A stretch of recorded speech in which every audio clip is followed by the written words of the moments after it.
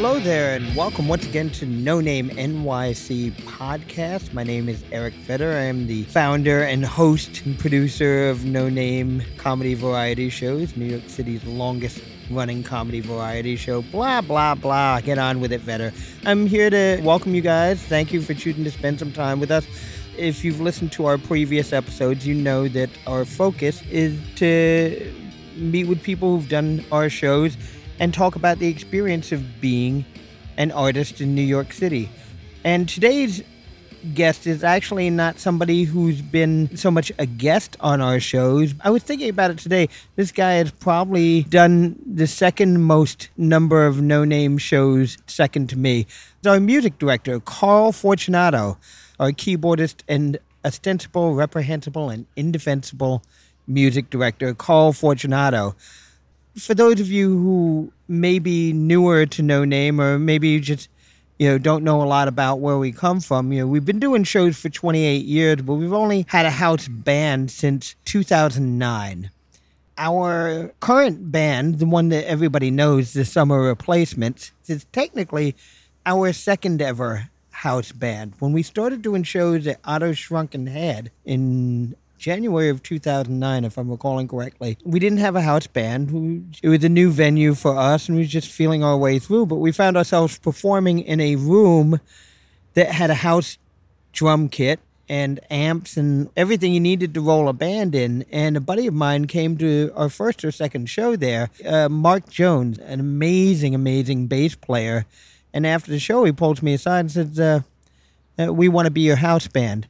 I said, dude, you realize this is a free show, right? No cover charge, there's no minimum, there's no money. And I owe 2 months back rent. There's no money. He said, don't worry about it. We want to be your house band. Don't worry, if you make money, we'll make money, but we want to be your house band. Okay. Now, I didn't know who we was. Apparently, he was talking about a band that he was working with at that time that featured himself and like 3 other guys. But most weeks, they became our house band, and most weeks, it was just Mark Jones on bass and this other amazing musician, Harold Smith, on keyboards. Now, what I found out as time went on is that not only were they amazing musicians, but Harold had played with like everybody. And I found out that he actually, bass was his first instrument. But whenever he played with Mark, he slid over to keyboards, which is a testament to how badass a player Mark is. And what I discovered about Harold is he played with everybody. He toured with Sam and Dave, just for a little insight there. And what we learned about Harold is the best thing to do with him is after the show, put a beer in front of him, you sit down, you just listen. The man liked to talk, and he had stories that were worth listening to. Now, they were our house band, occasionally augmented by a couple of other players and a drummer that they did not get along with. And then our friend Alex DeSouza started sitting in the last few shows that they did.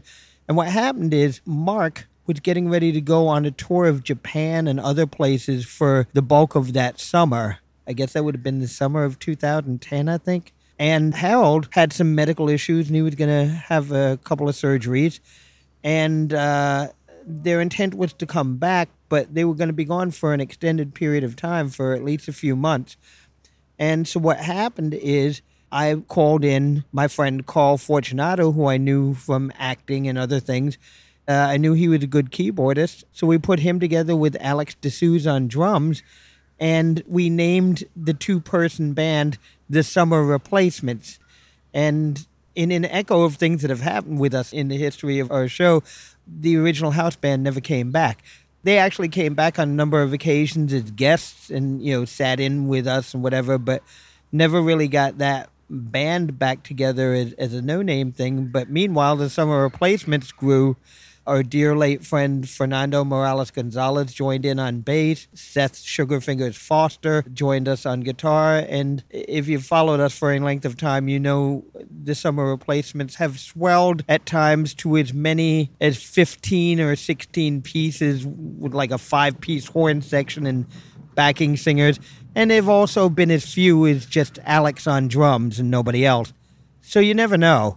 But nevertheless, that's a little bit of history.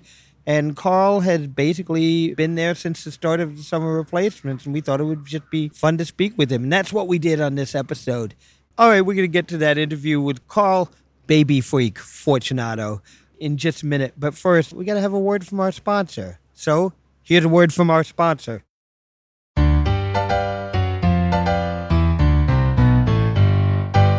Get away to Green Bay. Yes, that's right. The historic Astor House Bed and Breakfast in beautiful Green Bay, Wisconsin, where your innkeepers, Tom and Linda Stieber, will greet you and make you feel at home in any of their 5 luxury accommodations, all of which have their own bath, and some of which even have a jacuzzi. Now, bed and breakfast. This is the bed and breakfast. You ever go to a bed and breakfast and think, I'd rather not have the breakfast?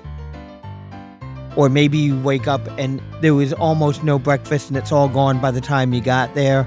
Or you do get there and there's like a couple of strips of bacon, maybe 1 or 2 turkey sausages, a box of half-eaten cereal, and some questionable fruit. That will never happen to you at the historic Astor House Bed and Breakfast, where nothing is more majestic than the fresh, homemade, yummy, scrumptious. Their breakfasts are amazing and are worth the trip alone. And after breakfast, if you want to know what's going on in Green Bay, what's fun to do, what restaurants do you need to check out, well, ask Tom and Linda. They know everything. They're totally connected there, and they will see to it that you have a blast every second you are up there. So, what do you want to do? You want to make some reservations? You got some questions? Check them out online. Go to www.astorhouse.com. That is Astorhouse, ASTORHOUSE.com. Escape to Green Bay today. Were you initially born in New York? I was born in the Bronx. That's what I thought. I was born in Williamsbridge or Olinville, White Plains and Gun Hill Road. Familiar where with that the territory. Italians roam free. At least they did. Yeah, and we lived there till I was 4. Then we moved to Yonkers, but my family had an office in that same neighborhood in the Bronx. My grandfather was a lawyer, and his law office, they did taxes, they did real estate, they did home insurance, and my grandmother and my mother both worked in the office. So I would be there like every day. I wasn't in school because my mother had to do something with me, so she'd take me to work.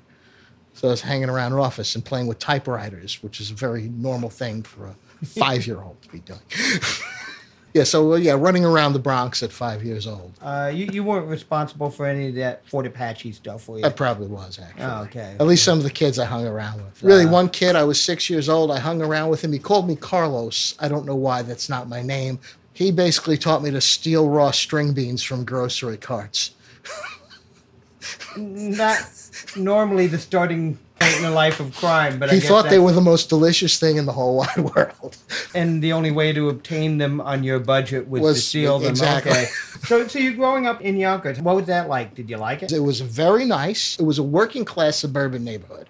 Not rich, but subdivision. One house from a dead end near this place called Western Electric then, which was a 13-acre field. And the sign said no trespassing, but they did not care. And we just played every day in this field.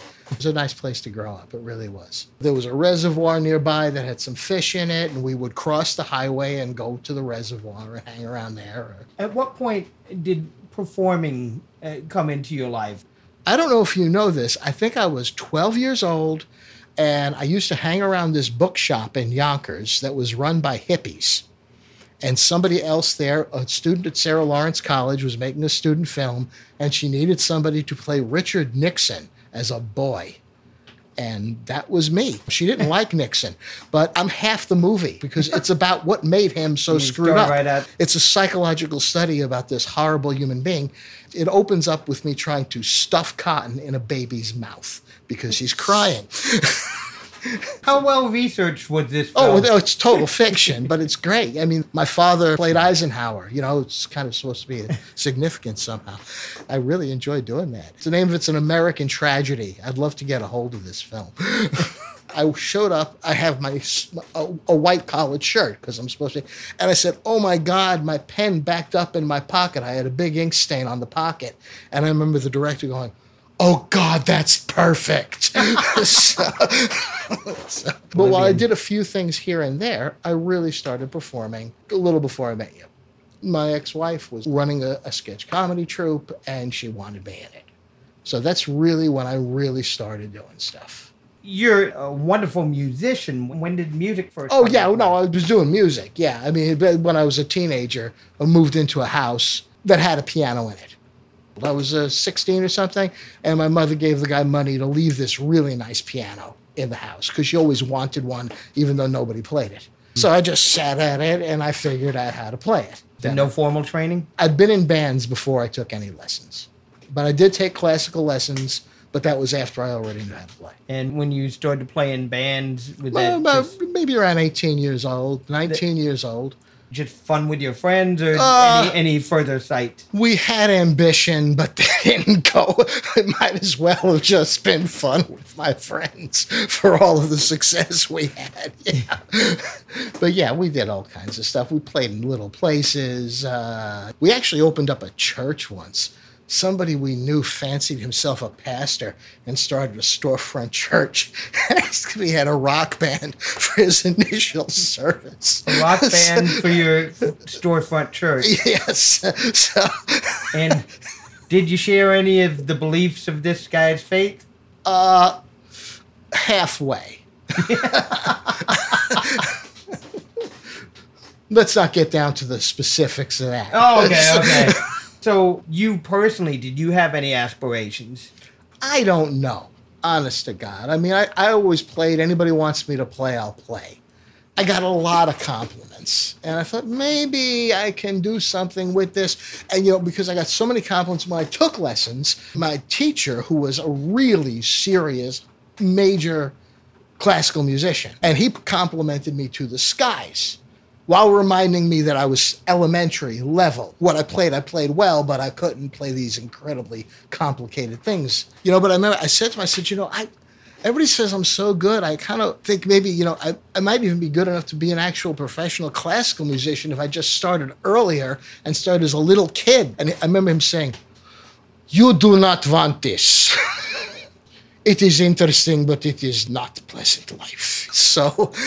And how long did you work with this guy? About 3 or 4 years. I had 3 major teachers, Sigi Stoderman, Gregory Hailovsky, and Marina Grin, all Russian Jewish people who basically got out of Russia because Jewish musicians had a hard time in Russia at this time. A lady violinist named Aviva Dom, who was Jewish and got out of Russia. Basically, she hired everybody she knew when they got out of Russia to work in this really little school in Yonkers. It was an amazing staff. I mean, Gregory wound up running the music department at NYU. Arkady Aronov was over at Manhattan School of Music. There's an award named after Marina and some other thing. I mean, these people really... And you worked with these people? Yeah. In this YWHA. It was great. And the bands were talking a lot of bar band type? No, we actually, me and a friend of mine used to write some music. So we did some of the stuff we did, and we also did covers. But the problem with doing covers, especially if you're young, you don't know what you're doing. You don't know how to run a band. I mean, we were in the basement at one point, my basement in the house, and I remember my mother, she thought we sounded good. But she also said, if I hear Run Around Sue one more time, I'm going to scream. Where was Mom musically? Oh, mom, of course, liked older music. Mm-hmm. She was a Bobby Soxer when she was younger. She was a Sinatra lunatic. My father hated all modern music. My mother perfectly appreciated the Beatles and people like that. It was just... My brother used to say about my father, he says he likes classical music because that gives him the right to hate everything else. So... And what about you? Did you classical? Oh, I always loved classical. We did have it in the house. I still have this collection of like 16 albums in a book of all this classical stuff. Mm-hmm. And I remember leafing through it as a little kid, and there's a picture of Mickey Mouse in it. Every album has this picture next to it, and there's Mickey Mouse, and of course I was fascinated. And I mean, they have The Sorcerer's Apprentice by Paul Duke. Yeah. And my oldest brother spent a period where he was addicted to Beethoven's Egmont Overture. I mean, every day, the Egmont Overture. And he was a rock person. He was like, this is amazing. So, of course, I got into some of that stuff. So when you were in these bands, were you actually creating any music of your own? Yeah, me and a friend of mine wrote some songs, and we would do them, but that was it, and that was fine. And now, of course, I'm thanks to Mr. James Tristan Redding, who I believe you've had on this show, I've written a whole bunch of songs. Has he been on the podcast? He had not himself been on the podcast, but our first episode with Charles McBee, we featured an unreleased song from James Tristan Redding in the bonus content afterwards. Well, I haven't written songs in years and years and years, and then James started the Song Week, and I suddenly spat out like 10 songs in a couple of months, and I haven't written anything since. I told James as my excuse, Trump killed my songwriting. Oh, man. When you stopped working with this guy, was that just like the band dispersed? Oh, we stopped. We got older, that's all. But after that, I worked with another guy. I know him online still. We got together a band that never got out of the basement, but we had a good sound, You, sir, and your show is the most extended playing I've done. And as you probably know, when I was in a sketch comedy troupe, we did a lot of musical stuff. Let's work our way towards that now. So I met you in 1994, the first year of No Name's existence. We were not always the comedy variety format we are now. The bulk of the first 6 years of our existence, we were a sketch comedy troupe. When we first started, I didn't know of any sketch comedy troupes in New York. Could not walk down the block without tripping over an improv troupe. But there was basically nobody doing sketch as far as I knew. We were performing at a place that no longer exists called the West End Gate over by Columbia University. And one evening, in our very small audience, that's one thing that's been consistent, there was this couple that we didn't know, which was stunning. There's somebody in the audience, and we've never met them before. Do you recall that evening? Oh, absolutely. My wife, now my ex-wife, we were in a sketch comedy troupe. She ran it. And she said, hey, there's another sketch comedy troupe that also plays the West End Gate. Let's go check them out. Also, because she is not like me, I'm a normal human being. That means if I did go to your show, which I might have done, when the show was over, I'd have gone home.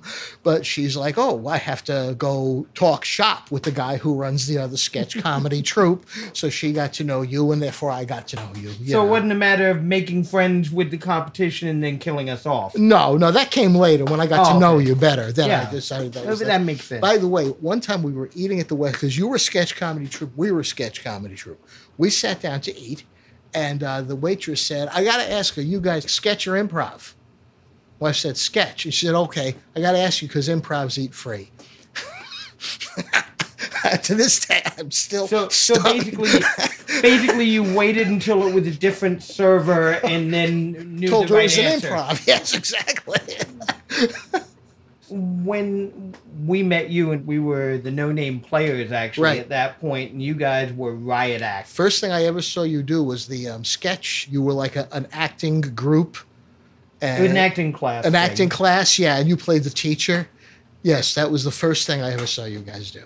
So at that point, you had pretty much just begun at that point. Yeah, right? I was pretty new at it, yeah. How do you get roped into this lifestyle? I told you. She told me. You have to do some acting. So you didn't actually have a say in the matter? No, none at all, of course.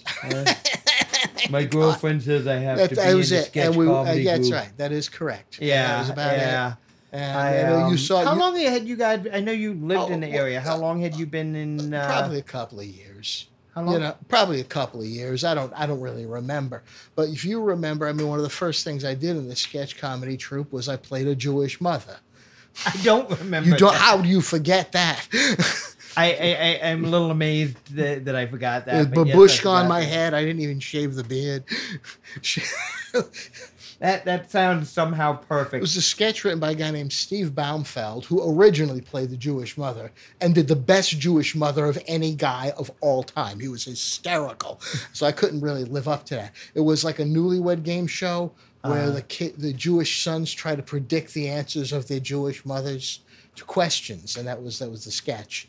And And I was this old lady. Oh, such knees I've got. Oh my God, a person shouldn't have such knees. I'm having a coronary, right? And I would do this.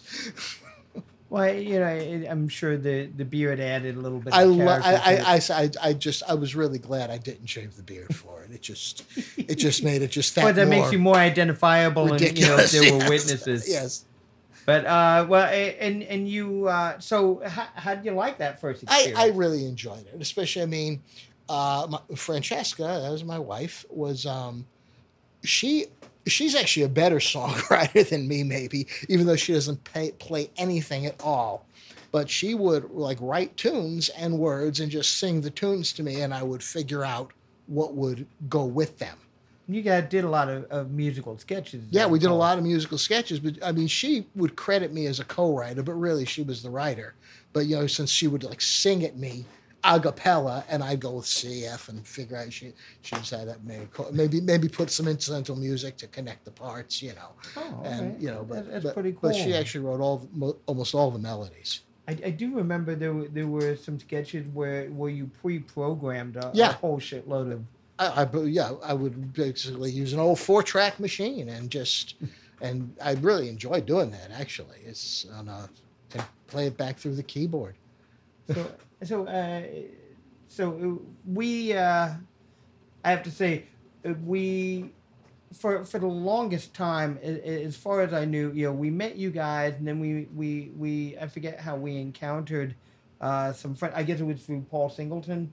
Probably. The friend of yours that wound up being a friend of mine later on, who was part of a sketch group. Initially called King Lear, Leer, yes, and then Aunt Slammy, and then changed their name to Aunt Slammy. To this day, I have no explanation for why they were called Aunt Slammy. I confess, my lowbrow inner self and outer self, come to think of it, was more fond of King Lear, Leer. But no, they were amazing. They were wonderful. And I swear to you, for a few years, the three of us were the only sketch comedy groups that I knew of. Maybe. Did you guys have the same experience we did? We would frequently be negotiating to do a show somewhere, and no one understood when we told them we were doing sketch comedy. Confused. So what? So you're like improv? No, it's not improv. It's sketch. It's like scripted, written material. Oh, so it's stand-up. No, it's not stand-up. Actually, what worked as an explanation was like Saturday Night Live. And they go, you know what? Oh, You know what? I used to say like Saturday Night Live, SCTV, Living Color, and I still got those same questions. So I guess I was dealing with more stupid club owners than you were, which is a scary thought. And I can say that without fear of recrimination because no club's going to book us anyway. But anyway, so what happened with that group? Which one? Riot Act. They just, over time, things kind of dissipate. It was tired of not making any money? Tired of not making any money. People start doing other things.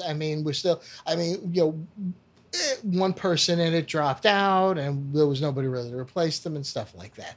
But, I enjoyed that, and I'm still in touch with everyone. Did you miss it? Yeah, I miss doing something. Mm-hmm. Might be a better way to put it.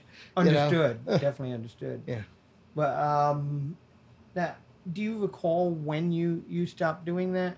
What probably happened is one of our members, Alex Harper, and Alex. Yes. Alex got involved with another group called the Plays the Thing, which was an actual theater company. Mm-hmm. And we wound up getting dragged into Plays the Thing. So that kind of, maybe we just had too much else to do. So now you're doing legitimate theater. Yeah, now we're doing legitimate theater. How the hell did that happen? Or because Francesca, of course, is somebody who does things as opposed to me. She starts her own theater companies. We called it Great Egress, and we did a few of our own plays and wound up for a while being the artistic directors of Plays the Thing after the artistic director, who was a real one as opposed to me, left. Okay. And it's funny because I realized we did a couple of plays together that I had not realized were officially under the umbrella of Plays the Thing, the Richard Nathan plays. I think they were. The Richard Nathan plays were Plays the Thing, and you were in the Cherry Orchard also. For folks who are listening, I'm pretending people are listening. But for folks who are listening, explain a little bit about the Richard Nathan plays. I thought they were lovely. Richard Nathan did these wonderful, and they're really good, especially when we did parodies of Shakespeare, like they were done by old style comedians. So we did something called, the play is named A Night in Elsinore, and it is Hamlet done as though it were a Marx Brothers vehicle, with Groucho as Hamlet, Chico as Horatio, and Harpo as the ghost of Hamlet's father, and cameos by the Three Stooges and Laurel and Hardy and Bob Hope. And I played Harpo in this particular thing, and Mr. Eric played Larry of the Three Stooges. Your greatest role, by the way.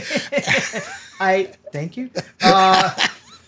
Well, that ties into a story I love to tell about how I came to be involved with that. And I did know you guys. I don't know if I knew you were in that play, but I had been asked to MC a fundraiser, a benefit for the National Jobs for All Coalition. And I have no idea what happened to them, if they still exist. Do you know if they still exist? I don't know. I know the person who was heavily involved. They might know. Oh, okay. Well, no, the reason I ask is like, Probably they were raising money for the cause, which was Jobs for All, and they believe there should be jobs for all. And it was cleverly coded in that.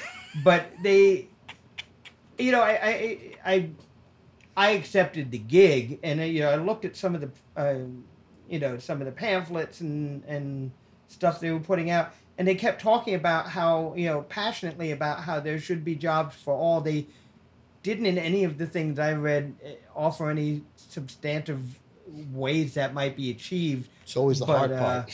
But they didn't ask for money from me, so I was happy to MC that, and I had a particularly good night, and I was feeling pretty good about myself. And after the show, this tall, white-haired, heavily bearded gentleman comes up to me and said, he said some nice things. He was congratulatory. He introduced himself.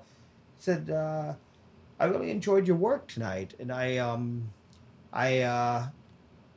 am currently casting a show I'm directing that is Shakespeare as presented by, as written for classic comedy characters such as the Marx Brothers and the Three Stooges, and I got excited because I loved the Marx Brothers, and I was like, I do a pretty good Groucho. And said, well, we already have our Groucho cast, but we have most of those things cast, and the Three Stooges, we have our Moe and we have our Curly, but I've had trouble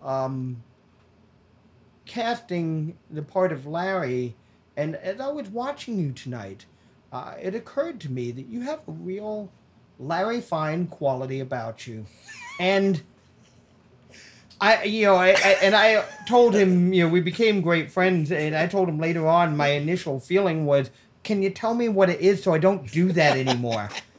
I was not a fan of the Three Stooges, actually. I watched them as a kid, but I really didn't much like them, and I'm glad I accepted the offer, because I worked with people who were Stooge geeks, and they trained me. They gave me videotapes and to study and various things, and they were really, really good, and I just wanted to hold up my end. But you were an amazing Harpo in that, and I wish there were more of a cause for getting you out there doing Harpo again. Yeah. But anyway, everybody wants me to do Chico now. Excuse me, and what are you going to be doing? Well, I mentioned this.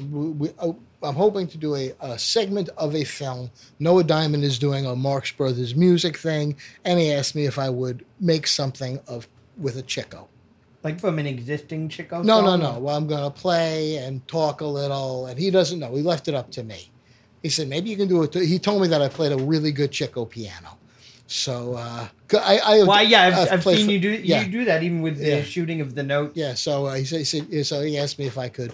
He said, maybe a tutorial. I don't think I'm going to do a tutorial because, all you got to do is go foomp and shoot the keys. That's it. It's not like this. You can tutorial Chico in like 10 seconds. He does this. So Riot Act has come to an end. You're now working with these theater companies. Yes. Are you doing any music at this point? Well, yeah, good question. Now, you've been making me plumb my memory. I know I did some music with Plays the Thing, but I'm trying to remember what music, because so it was memorable. They weren't primarily a musical company, but, Right. Henry was there. Henry William Elkers was our stage manager. He directed. He did everything. And he's the gentleman who told me I had a Larry Fine quality. He's the gentleman who told you I had a Larry Fine quality. And he also played every instrument under the sun. And later on became part of our No Name house band. Yes, he did. Known simply as Cowbell Man. Yes. And, but I think he was glad I was there because when music was needed, somebody else could help. So I know we did some stuff. We did something called Girls Who Wear Glasses, which was Dorothy Parker tribute, and me and Henry were the band. The director, Michael Dale, said he wanted the band to be guys because the actresses were all girls, and you want to make it clear that, there are good guys because there's a lot of, and these are the good guys that are in the band, So we did that, and we did a stint as the Black and Blues Band.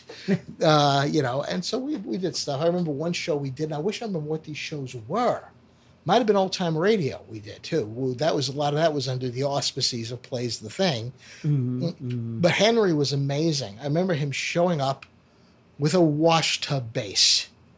Of course he did. Of course he did. And I didn't even tell me. I was like, you play it, and he explained to me how to play it, and he always said this when it came to stuff. He said, it's a great visual. So that's true. Henry was really good at seeing and hearing the whole picture. In that one, I know when we first asked him to play cowbell with us, he said, I asked him, do you have a cowbell? Because that was a stupid question for me to ask someone like Henry. I asked him, he said, sure, what kind do you want? I think he had 7 of them. Yeah. Well, he also, for the Dorothy Parker thing, if I'm remembering, he had a double neck guitar. Which was not necessary at all, but it was a great visual. Right. So, and I remember with that one we did, I don't remember what else we played. I do.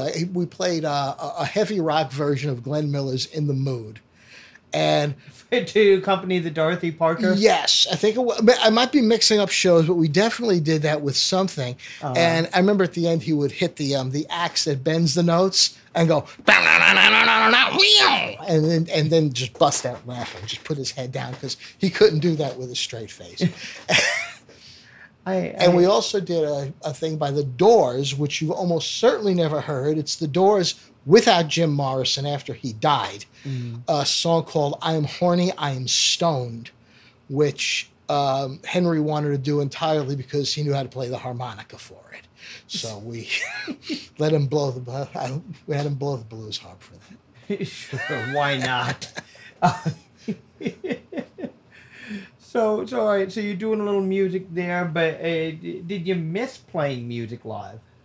Probably a little bit. But, I've always been, what I'm like. I'm useless to myself and humanity. I'm pretty much perfectly happy sitting here playing the piano and annoying the neighbors, so. And Lord knows you've done that. Many times, yes. But so, let's fast forward now. We hadn't worked together really for a while because I wasn't that heavily involved in those theater companies or whatever, but we had stayed in touch and would occasionally come to each other's shows when shows were going on. But when No Name moved to Otto's Shrunken Head, I believe that was 2009. It's a wonderful tiki bar with just a lot of atmosphere and character. And in the back room, we were invited to do our show there. We were looking for a new home. It seemed like a good fit, and we went back there, and they have a full house drum kit and some amps and stuff, and perfect setup for music. But we didn't not have a musical element. And the first or second show there, buddy of mine, Mark Jones, is a wonderful, really talented bass player, came to me after the show and said, we want to be your house band. I said, what? He said, my band, we want to be your house band. And And like, you understand, it's a free show. There's no money. I said, no, we want to be a house band. It's like, no, but like really no money. Like, I'm a few months behind in my rent. Like, so I can't even buy a drink here. So I can't give you car fare or anything. No, if you make money, we'll make money. So he brought always one of his buddies and sometimes more from a band he was working out with. It was almost always, it was at least him and a keyboardist named Harold Smith. And they was just amazing. And yes, all of a sudden we've got this new element to the show. And Harold Smith, the late Harold Smith, seriously, raised a glass in his honor. He was great because he was a keyboardist. What I found out later on is that he played many instruments. Bass was his first instrument. Mark was so badass that when he played with him, in deference to him, he would play another instrument. And Harold played with everybody. The first thing I found out is like he had played with Sam and Dave, and like Harold was one of those guys you just after the show you buy a beer, put it in front of him, and he just didn't listen. One of those guys. And they were great, and they added a new element to the show, and they're playing the acts on and off. And a few years, about a year or so into that, Mark was getting ready to go on a long tour, and Harold had some medical issues. He was going to have an operation or two, and we were going to be without them for the summer. And like, well, we don't want to stop having music, so I reached out to you at that point. And Alex D'Souza, who's been a past guest on the podcast, wonderful drummer, among many other talents, had already started playing with Mark and Harold, and I spoke to you. Do you remember those discussions? Yes. I don't know. Do I remember them well? I remember them existing, but the idea was that Alex and you were going to hold it down for the summer. For just the summer, hence we were named the summer replacement. And I kind of like that still. I mean, we've done much bigger bands, but there's always a fondness of just me and Alex. I just always kind of, something about that was just a little special to me. Well, you guys are both very good musicians, and you're both very playful. Yeah. And that comes across. Yes. Well, and Alex is such a pleasant person to play with. She is. So Indeed. but we were supposed to be there for just the summer, but they decided to abandon you. So so we were stuck. Well, Mark wound up being on tour and otherwise engaged for a really long time, and Harold had more health issues. Yeah, I know. Along the way, we acquired Seth Sugarfingers Foster. Yeah, he came in later. He was here. Yeah, he came here to audition. Really. Yeah. We by the way, just in case we don't mention this in the intro when we're recording the intro for this, we are actually at Carl's house at the Cat Palace. Yes, we are. It's the amazing Cat Palace. Anyway, yeah, but Seth was here, and of course Seth is such a good musician. And in fact, I stage whispered. I remember he was here in the audition, and I whispered to Alex. I mean, loud enough for Seth to hear. It was a clear Seth. Said, "This guy's really good. I think he's better than we are. He's going to make me look bad. I don't know if we want him." Well, he must be used to that. He started laughing. No, here's what I remember about that. He came up to play with you guys just to see if everyone felt comfortable with everybody. And what I remember is while he's tuning his guitar, he starts to play Gershwin's Summertime. Yeah. And spontaneously, Alex just started to sing with that beautiful voice she has along. And all of a sudden, it was just like, all right, this is a new band. It's just Alex and Seth, and we'll just sit and listen to them all day. You guys obviously don't need me. I mean, and but no, before long we added the wonderful Dr. Sandman, Fernando Morales Gonzalez on bass, And all of a sudden, we had a little band. And a few others over the years. We had Jordan, of course, and we had Miles. And we had Jordan Oakwind and Miles Blue Spruce. Yeah. Both Blue Spruce, both of whom have contributed some music to our podcast episodes, bonus content, and all of whom you should seek out and listen to more of their music. And yeah, James Tristan Redding, that's how we met him. More recently, Courtney Hill.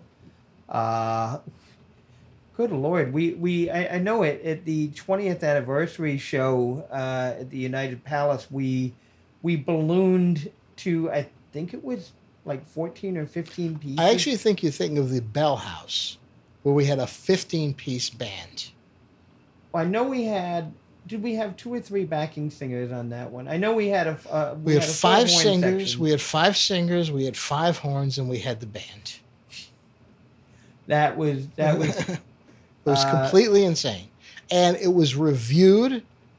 And the if I'm quoting it correctly, it said it started like any other comedy show with a set by a 15-piece soul cover band. And the only one they mentioned by name was Seth Sugarfingers, Foster. Probably because his name was Sugarfingers. Yeah, actually, I don't think they even put his name there by a man named Sugarfingers. Yes. I think it was. But yeah, that was Liam McEnany's album release party. We were invited to, and that was our first outside and paid gig. Actually, yes, we expanded beyond the borders of Otto's Shrunken Head. Well, let me ask you this: how did you that obviously wound up being a little bit more than just a summer diversion for you. Do you enjoy it? Well, I enjoy it when you're not there. And I'm always there. So and you're always there, so that's a problem. Of course, I enjoy it. I do it. It's obviously not paying all the bills. Yeah. Not quite all. Not quite all of them. No. But I know along the way you were in another band too, right? Such As Us. Yeah. And but talk a little bit about that. When did that come into being? That came into being. How did that come into being? I don't even know. A friend of mine named Chris Burns, he's a guitarist and he's a songwriter, and I was in another band with Chris kind of wandered in, and he and we wound up getting along.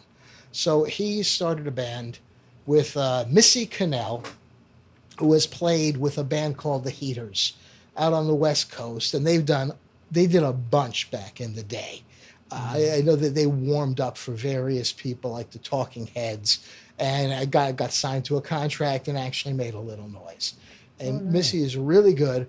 So with her and Chris being the principal writers, because they both can write songs, they decided, hey, you idiot, we need a keyboard. So the idiot went in, and it's me and her, the 3 of us, Gina Tlomsa, who plays everything and can sing every harmony in the universe without trying. You can tell I'm a little jealous of Gina. She's an amazing musician. And so we've been doing that. And while we have not done anything in a long time, we are technically still a band. And we are talking about... And you have music out there, don't you? We have music out there. We have we released 3 CDs, but the songs overlap. It's not 3 CDs of... it's like they're the same songs on a lot of the CDs. One is called... Reissues and repackaging? Exactly. One is called Up Against the Bull.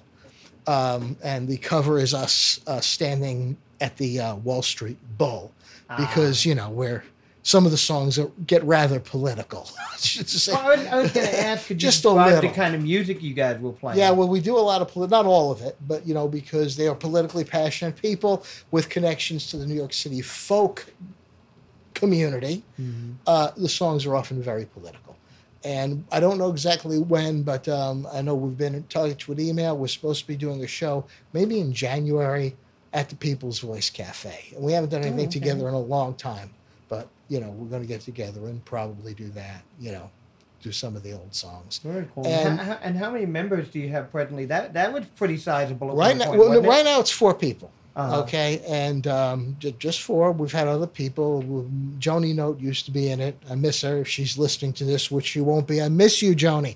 But we were doing that, and you saw the show. We did the show at Patsy's Pizzeria, and I mean that was kind of. I just love that gig in general. We were being promoted by Sid Bernstein, who is no longer in the world, being 93 years old, and But I mean that was kind of cool. I got to know Sid Bernstein, who. So he did. Earlier in his career, he discovered the Beatles, and later in his career, he discovered you. Exactly. That, my friend, is a career arc. We weren't his favorite. He told me to go check out a busker in Central Park, who we thought was amazing. I loved Sid because he had all this success with the Beatles and the Rascals and all these other people, and he'd be going to Central Park watching the buskers because that's what he loved to do. How did you become associated Well, with we him? had a manager, Maureen, and Maureen knew him. Okay. But one of my favorite things, we had a gig in Asbury Park at the Saint. And warming up for us was a band called License to Chill, and their drummer was Vinny Mad Dog Lopez, who was Springsteen's first drummer, and is in the Rock and Roll Hall of Fame as part of the East Street Band. Yeah, and original member, right? Yeah, an original member. In fact, when they were inducted in the Hall of Fame, Springsteen gave the speech, and the first thing he said was, "In the beginning, there was Vinny Mad Dog Lopez." So, but he warmed up for us because he wanted to. He was obviously the bigger act. So we played a gig with him, and I drove Sid home from the Saint in Asbury because somebody had to drive him home, and he was telling me these wonderful stories in the car about the Rascals and stuff, and he promoted them as well. Yes, he promoted the Rascals. In fact, he said, the Beatles. I didn't really make much money off the Beatles because nobody knew who I was, so they don't pay if they don't know who you are. But with the Rascals, everybody knew who I was. They had 11 hits. Did you know that? The Rascals, 11. That's a lot of hits. I got 6 kids. The Rascals put every one of them through college. Oh wow! So was he around to see when they did that reunion thing for Broadway? I don't know, actually. That's a great show. Yeah, but he told me this whole story about recording Groovin'. Can I tell you the story here? Yeah, please. Yeah, okay. He said they were sitting there. He said, he goes into the studio, and Murray the K's there, and they're arguing. And Felix Cavallari, they're arguing. And he says, because they always argued. And Murray the K said to me, Sid, I wish they'd stop arguing. I'm listening to this song. Groovin' was the song. I think it's a hit, but I want them to stop arguing so they can finish the song. So I listened to it, and I said, you know what? This is good. I think this is a hit, too.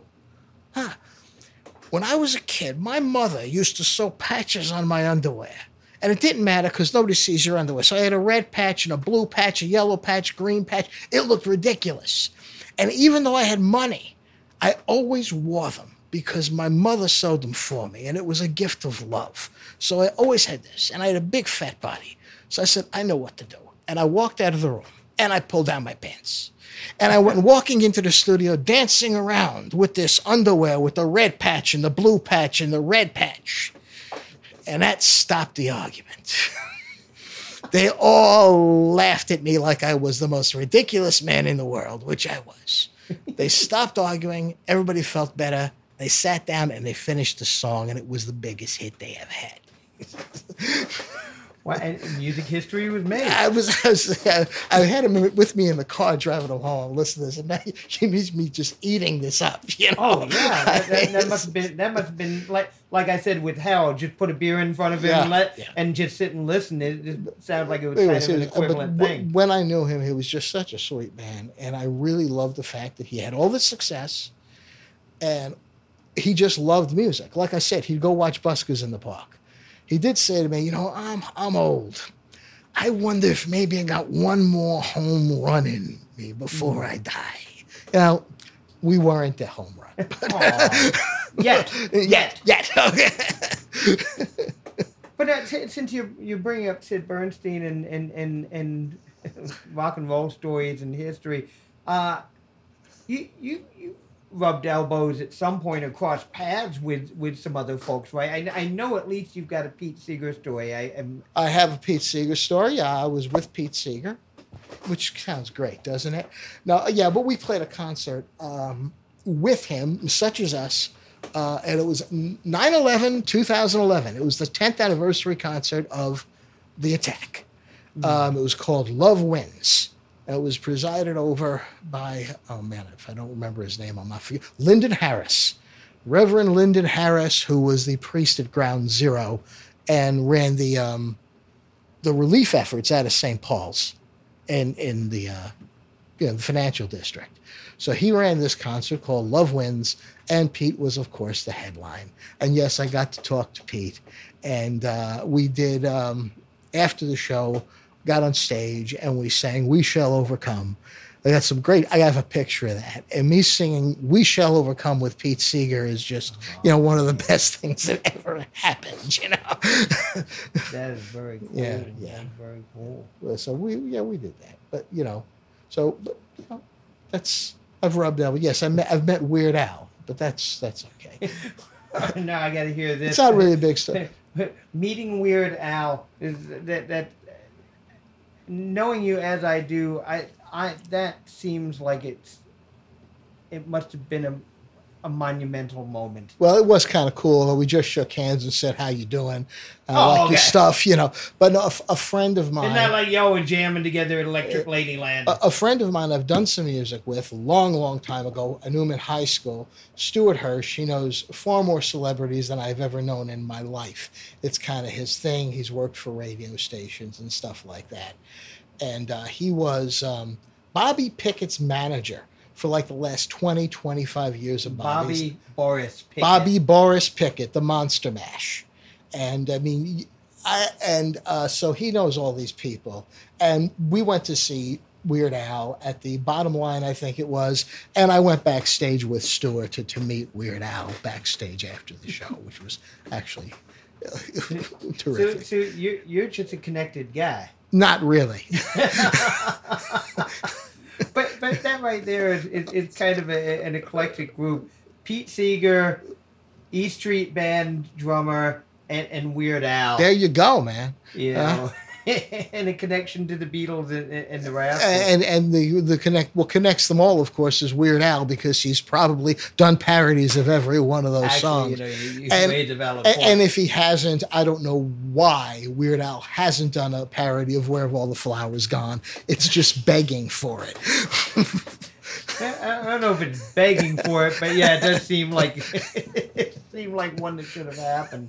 So, in looking back at everything, was there ever any serious attempt to pursue any performing avenue as like a career, or if not as a career, to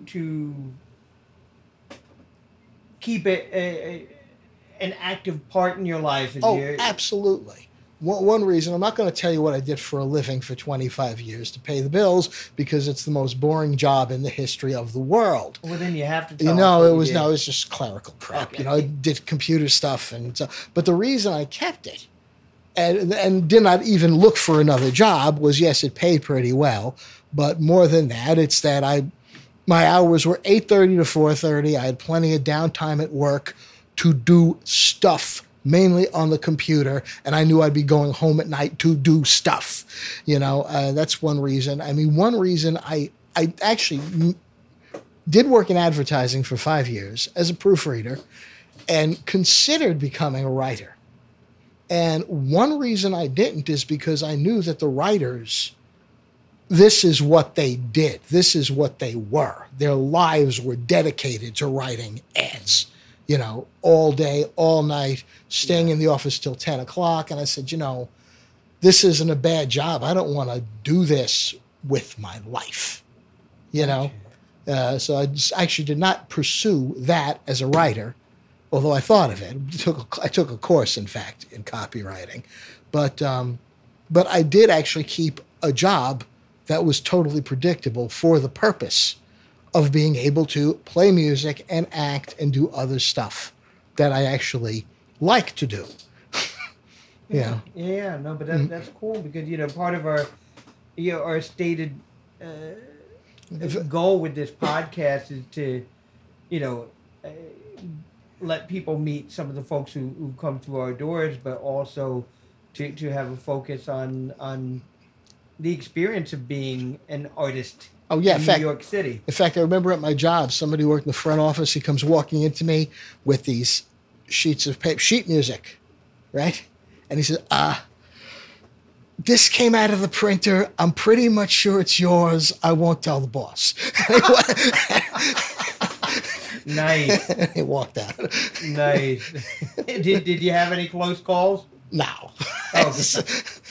Oh, so you really did have the ideal job. Paid well, gets you out at 4:30, and you can do shit while you're there. I was my own planet, basically. I don't want to. I mean, I knew how to use the computer, and other people did not. So. Okay. Well, all right. So coming out of pandemic time, obviously, when we are back to doing our regular shows, which I'm hoping will finally get started again this fall, aside from being the ostensible, reprehensible, and indefensible music director of the Summer Replacements, you're going to be working with such as us. Yes.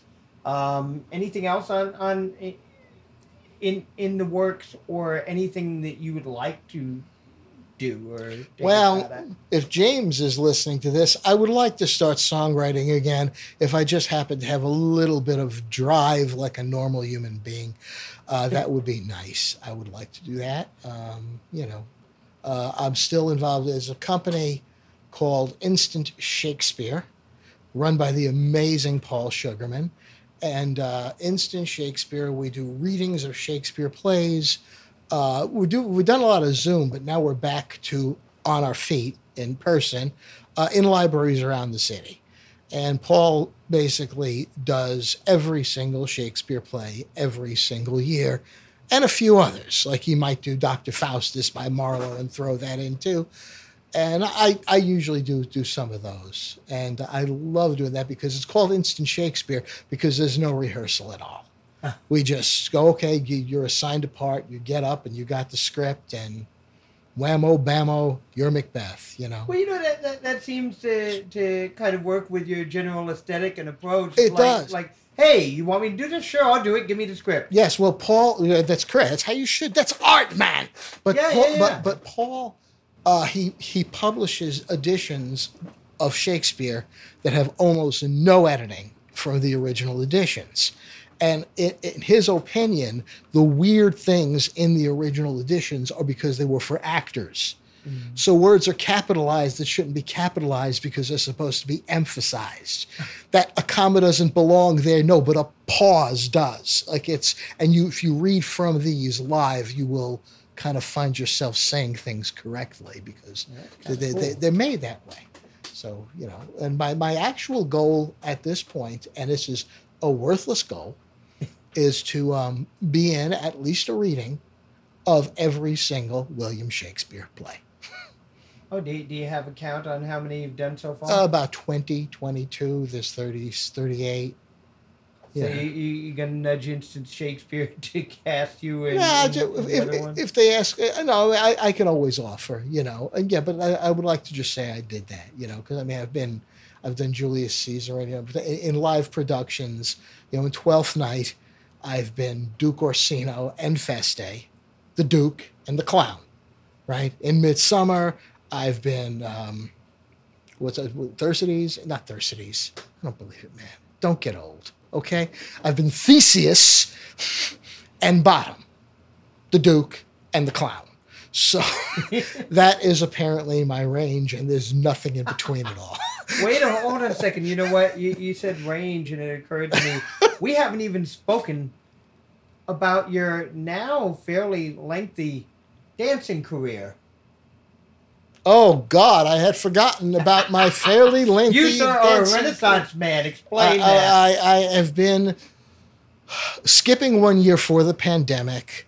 I have been in the Nutcracker in Dutchess County, I think for 16 years in a row since that show has been its inception. And I've been playing, Drosselmeyer, Herr Drosselmeyer, the godfather who brings the Nutcracker. And the best part of being in a ballet And being a professional ballet dancer, which technically that makes me, is that I don't dance at all.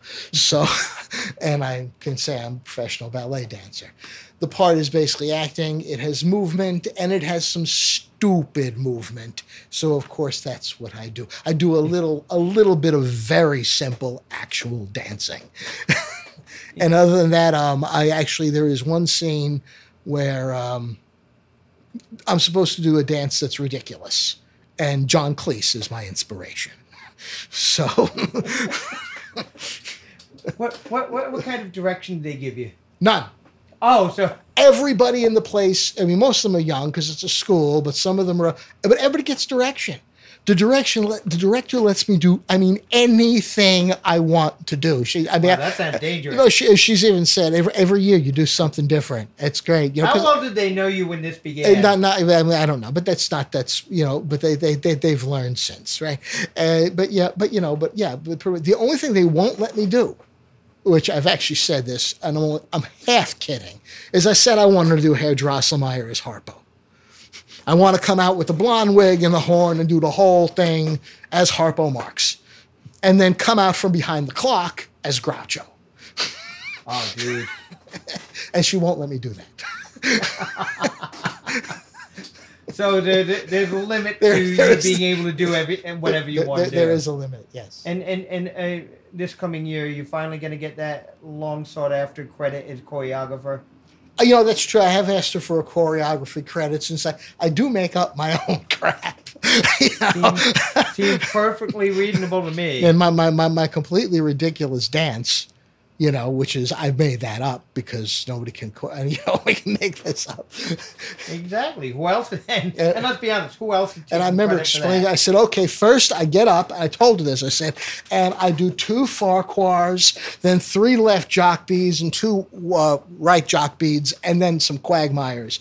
And she looked at me and she said, "You gave them names?" I said, well, of course. Of course you did. There you go. That seems about right. So I got to say too, going back to if you are serious about wanting to do some more writing, let's talk and work it into the summer replacement stuff too. Because we were kind of Courtney and I wrote a bunch of stuff. Looking to work some of that in as well. Good stuff too. So, thank you. That's very kind of you. But yeah, so let's do it. So if people want to check out Such As Us or anything else you're doing, where can they check you out? I think suchasus.com is still there as a website, and me, you can't check me out at all. His name is Carlo on Facebook. Yes. I don't know about the other social media, but it's not really Carlo. It's Carl. Sorry, I'm just really the whole reason for this particular exercise of having you as a guest, so I can publicly bust you. Be more effective if someone were listening. But I told you, my grandfather was Carlo, and he, by the way, did Americanize it when he was younger and went back to Carlo. So, which is interesting. Everybody in my family. His wife was buried as Mary, and she was Maria. So, but he went back to Carlo. So I went the other way. Well, I can't wait till we're back at Otto's with you slinging insults behind my back. Well, that's my goal. That's my purpose in the thing. You realize you're going to be totally fucked now by the fact that I can't see the facial expressions you're making. It doesn't matter. You can hear the words, and they're just as insulting. I can hear the facial expressions you'll be. I'm sorry. Look, Eric. One of my missions in life is to keep you humble. It's good for your soul. You should thank me. Thank you. I think that's a decent place to end. Thanks for spending some time with us, Carl. Really appreciate it. Carl Fortunato, the one and only... Oh, wait, one last thing. Uh-oh. I'm sorry, I have to ask you this. One of our running gags... Here it comes. In the show... This one's going to be a pip. I'm wondering if you... the way you say that... well, anyway, let's see if you're right. One of our running gags through the years had been, all of the band members have some usually pretty bad nickname that I've made them have to listen to. But the running gag with Carl is that his nickname changes from show to show. Every show he has a different nickname, except when we're theoretically doing a one-off like the show at the Bell House or other such places, places that made the mistake of inviting us to do something outside of No Name. And for that, we always use what was your original nickname, Baby Freak. Carl Baby Freak Fortunato. Explain to me how Baby Freak came about. That wasn't my idea. That actually, when I was doing the filming of Richard Nixon when I was a kid, to film this thing, I stayed for a weekend in Darien, Connecticut, in a house of hippies. This is a wonderful... Around when are we talking? Around when? 1970. Oh, okay, so it's just slightly past the peak of hippies. Yeah, but there were plenty left. Yes. And I Especially mean, in Darien, I'm guessing. we were. I mean, this was a wonderful thing for a 12-year-old. You know, I mean, they told me that if I wanted some pot, it was on top of the china closet. You know, they didn't care how old I was. You know, it was great. But anyway, the film. And your parents are just letting you be here for the weekend? I'm going away with some college kids. They didn't know, you know, what kind of. I mean, my baby brother was played by the child of this couple, this hippie couple, who were not in the movie. They just brought the kid. And I remember when I was saying, I don't smoke too much pot, just every chance I get. Wow. So these were these people. And anyway, they filmed up there, and they filmed in this cabin. One of the scenes was filmed in this cabin. This guy had an outhouse outside of Darien. And I remember, I've never gotten over this. I walk in, and there is this man. The music is playing. There's swirling colors on the wall from what used to be called a gorilla lamp. And the records are stacked up 6 high, so they keep dropping on the spindle. And this dude with this long hair and beard and no shoes rules this kingdom. And he decided he loved me. He was just so, you are young, but you are wise. I can see that you are wise. And I'm going to give you... I didn't mean to laugh at the notion of you being wise. No, it's funny. I'm going to give you a book, and you have to read it, because books are for reading. He gave me a book by a phony Eastern mystic called Lobsang Rampa, called The Cave of the Ancients, who also wrote The Third Eye, telling me... But anyway, he said, you will read this book, Baby Freak. And he decided that my nickname would be Baby Freak. And you ever explain that to you? No. Freak was a compliment, and I was young. Right. I'm sure that's what it meant. You know, freak was a good thing to them, and I was 12 years old and hanging with the hippies, so I was the Baby Freak. And did they impact on you? In what way? I mean, like I said, I never forgot this guy. Right. This weekend is one of the best weekends I ever had in my life. I mean, sitting there listening to the Firesign Theater in a house full of hippies with a dog and everybody smoking dope and me making a movie. I mean, you don't get... And were you partaking in the smoking? It was the first time I ever did. It did nothing. I was too young. It did absolutely nothing. But they did let me try it. Well, I listened to you speak of your childhood adventures, and I swear it's just like the Wonder Years. It's like a Tom Shalhoub routine. or a Tommy Pryor story. Or a story of growing up in Yorkville. Yes. I don't envision Tommy being called Baby Freak, Although you get to know Tommy a little bit, you could see him like knowing someone and maybe hanging out at the house. Anyway, all right. So Baby Freak finally explained to the masses. Do I have a nickname today? How about Yellow Kid? Why not? Wait, have I ever given you Nick Ignax? I don't think you ever have. All right. You know what? No. Well, you can't see it, but behind you I have on my wall a Yellow Kid calendar. And that such a thing exists is, I'm guessing that I'm one of about 3 people who will hear this who knows with that explanation what the Yellow Kid is. Okay. Could you? Yellow Kid is considered the first comic strip. RF Outcult, it started in 1896, I believe. You should check me on this. I think it's 96, not 98, and I think it's the New York World. And it was just incredibly successful when it came out. And it's the reason tabloids are called yellow journalism, is because they ran the Yellow Kid comic strip. And that's why Cheap is, and it's been around ever since. It's a classic. You know, guys, I think I've learned something today.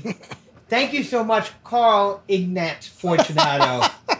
Great hanging with you, man. Always fun. Thank you so much. All right. Take care, sir.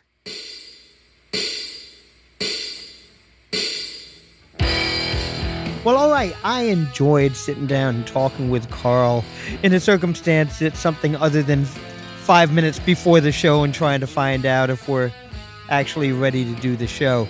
So I hope you enjoyed getting to know a little bit about Carl Fortunato. He's an interesting guy, and his artistic path, I think it's kind of an interesting one. Thanks to Carl. Thanks to you guys for hanging around. Thank you to our producer, Gary Hardcastle. He makes everything we do sound better. And thank you guys for hanging out. I hope you'll be back. If you like what you hear, please let people know. Thanks to Astor House in beautiful Green Bay, Wisconsin for sponsoring us.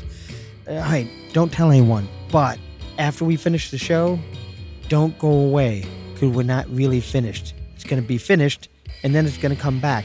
We got some bonus content for you. So stick around, and you'll find out what it is this week. So thanks. Until the next time we meet, either here or in person, please take good care of yourselves. My name is Eric Vedder. Thank you for being here. I love you all.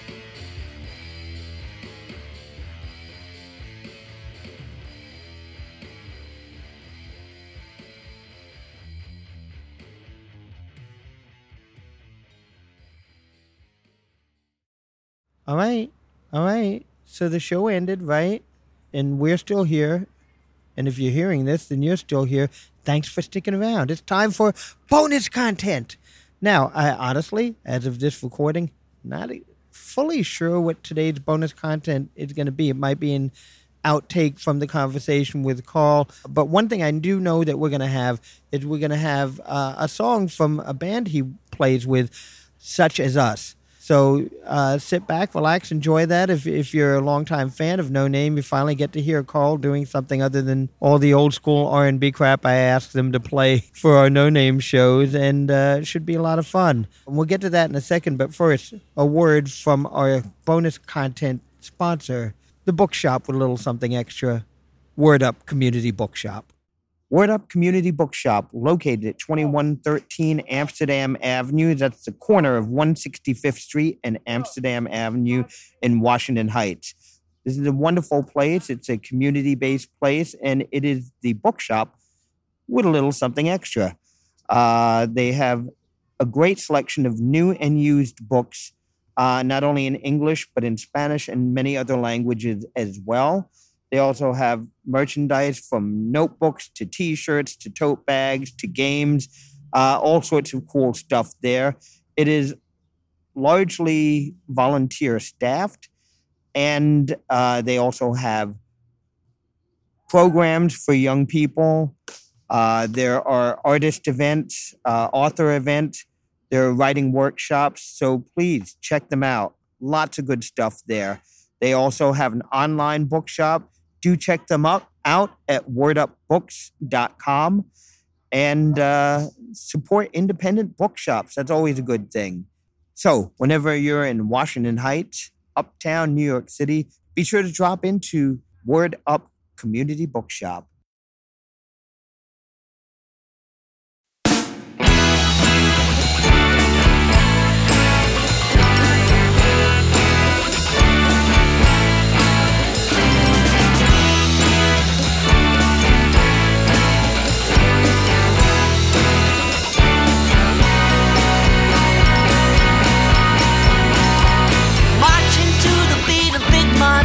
The big wheels crossed the line,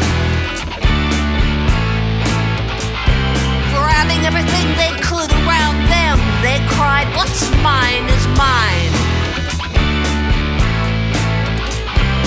After all the towns were looted, they cursed the sky,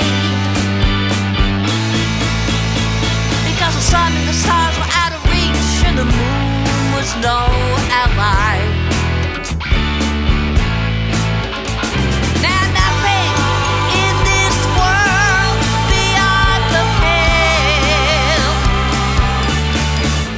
tycoons.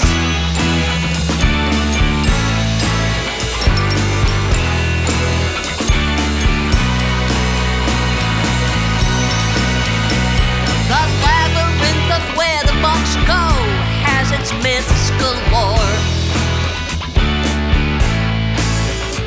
So who is gonna fight like Theseus and kill the Minotaur? The eagle is still sleeping deep in denial. Don't tread on me, said the snake and the flag, words from the rank and file. And not one of those miscreants has ever hit the rails. Not those tycoons.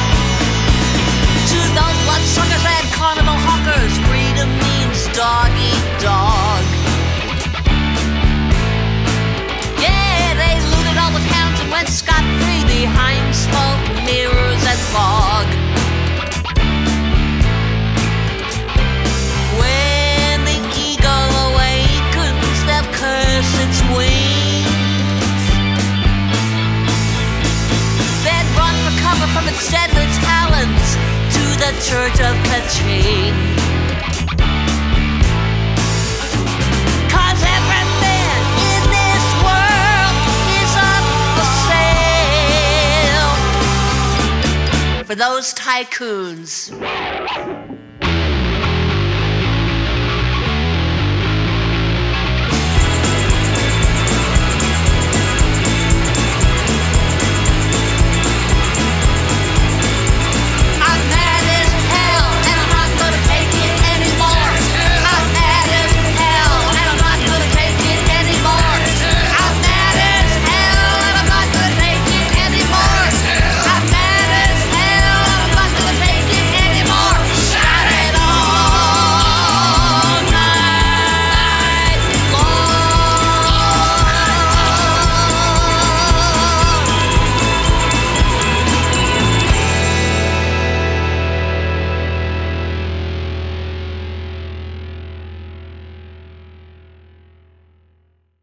All right, and as I indicated before, I'm not fully certain what you've just listened to, but I know it will be fun. I think you heard a song from Such As Us, but at any rate, thank you so much for choosing to join us and for sticking around afterwards. I assure you, if you hear someone screaming in the background, I had nothing to do with it. We are in New York City. Screaming happens. Thank you so much for joining us. My name is Eric Vetter. Take care.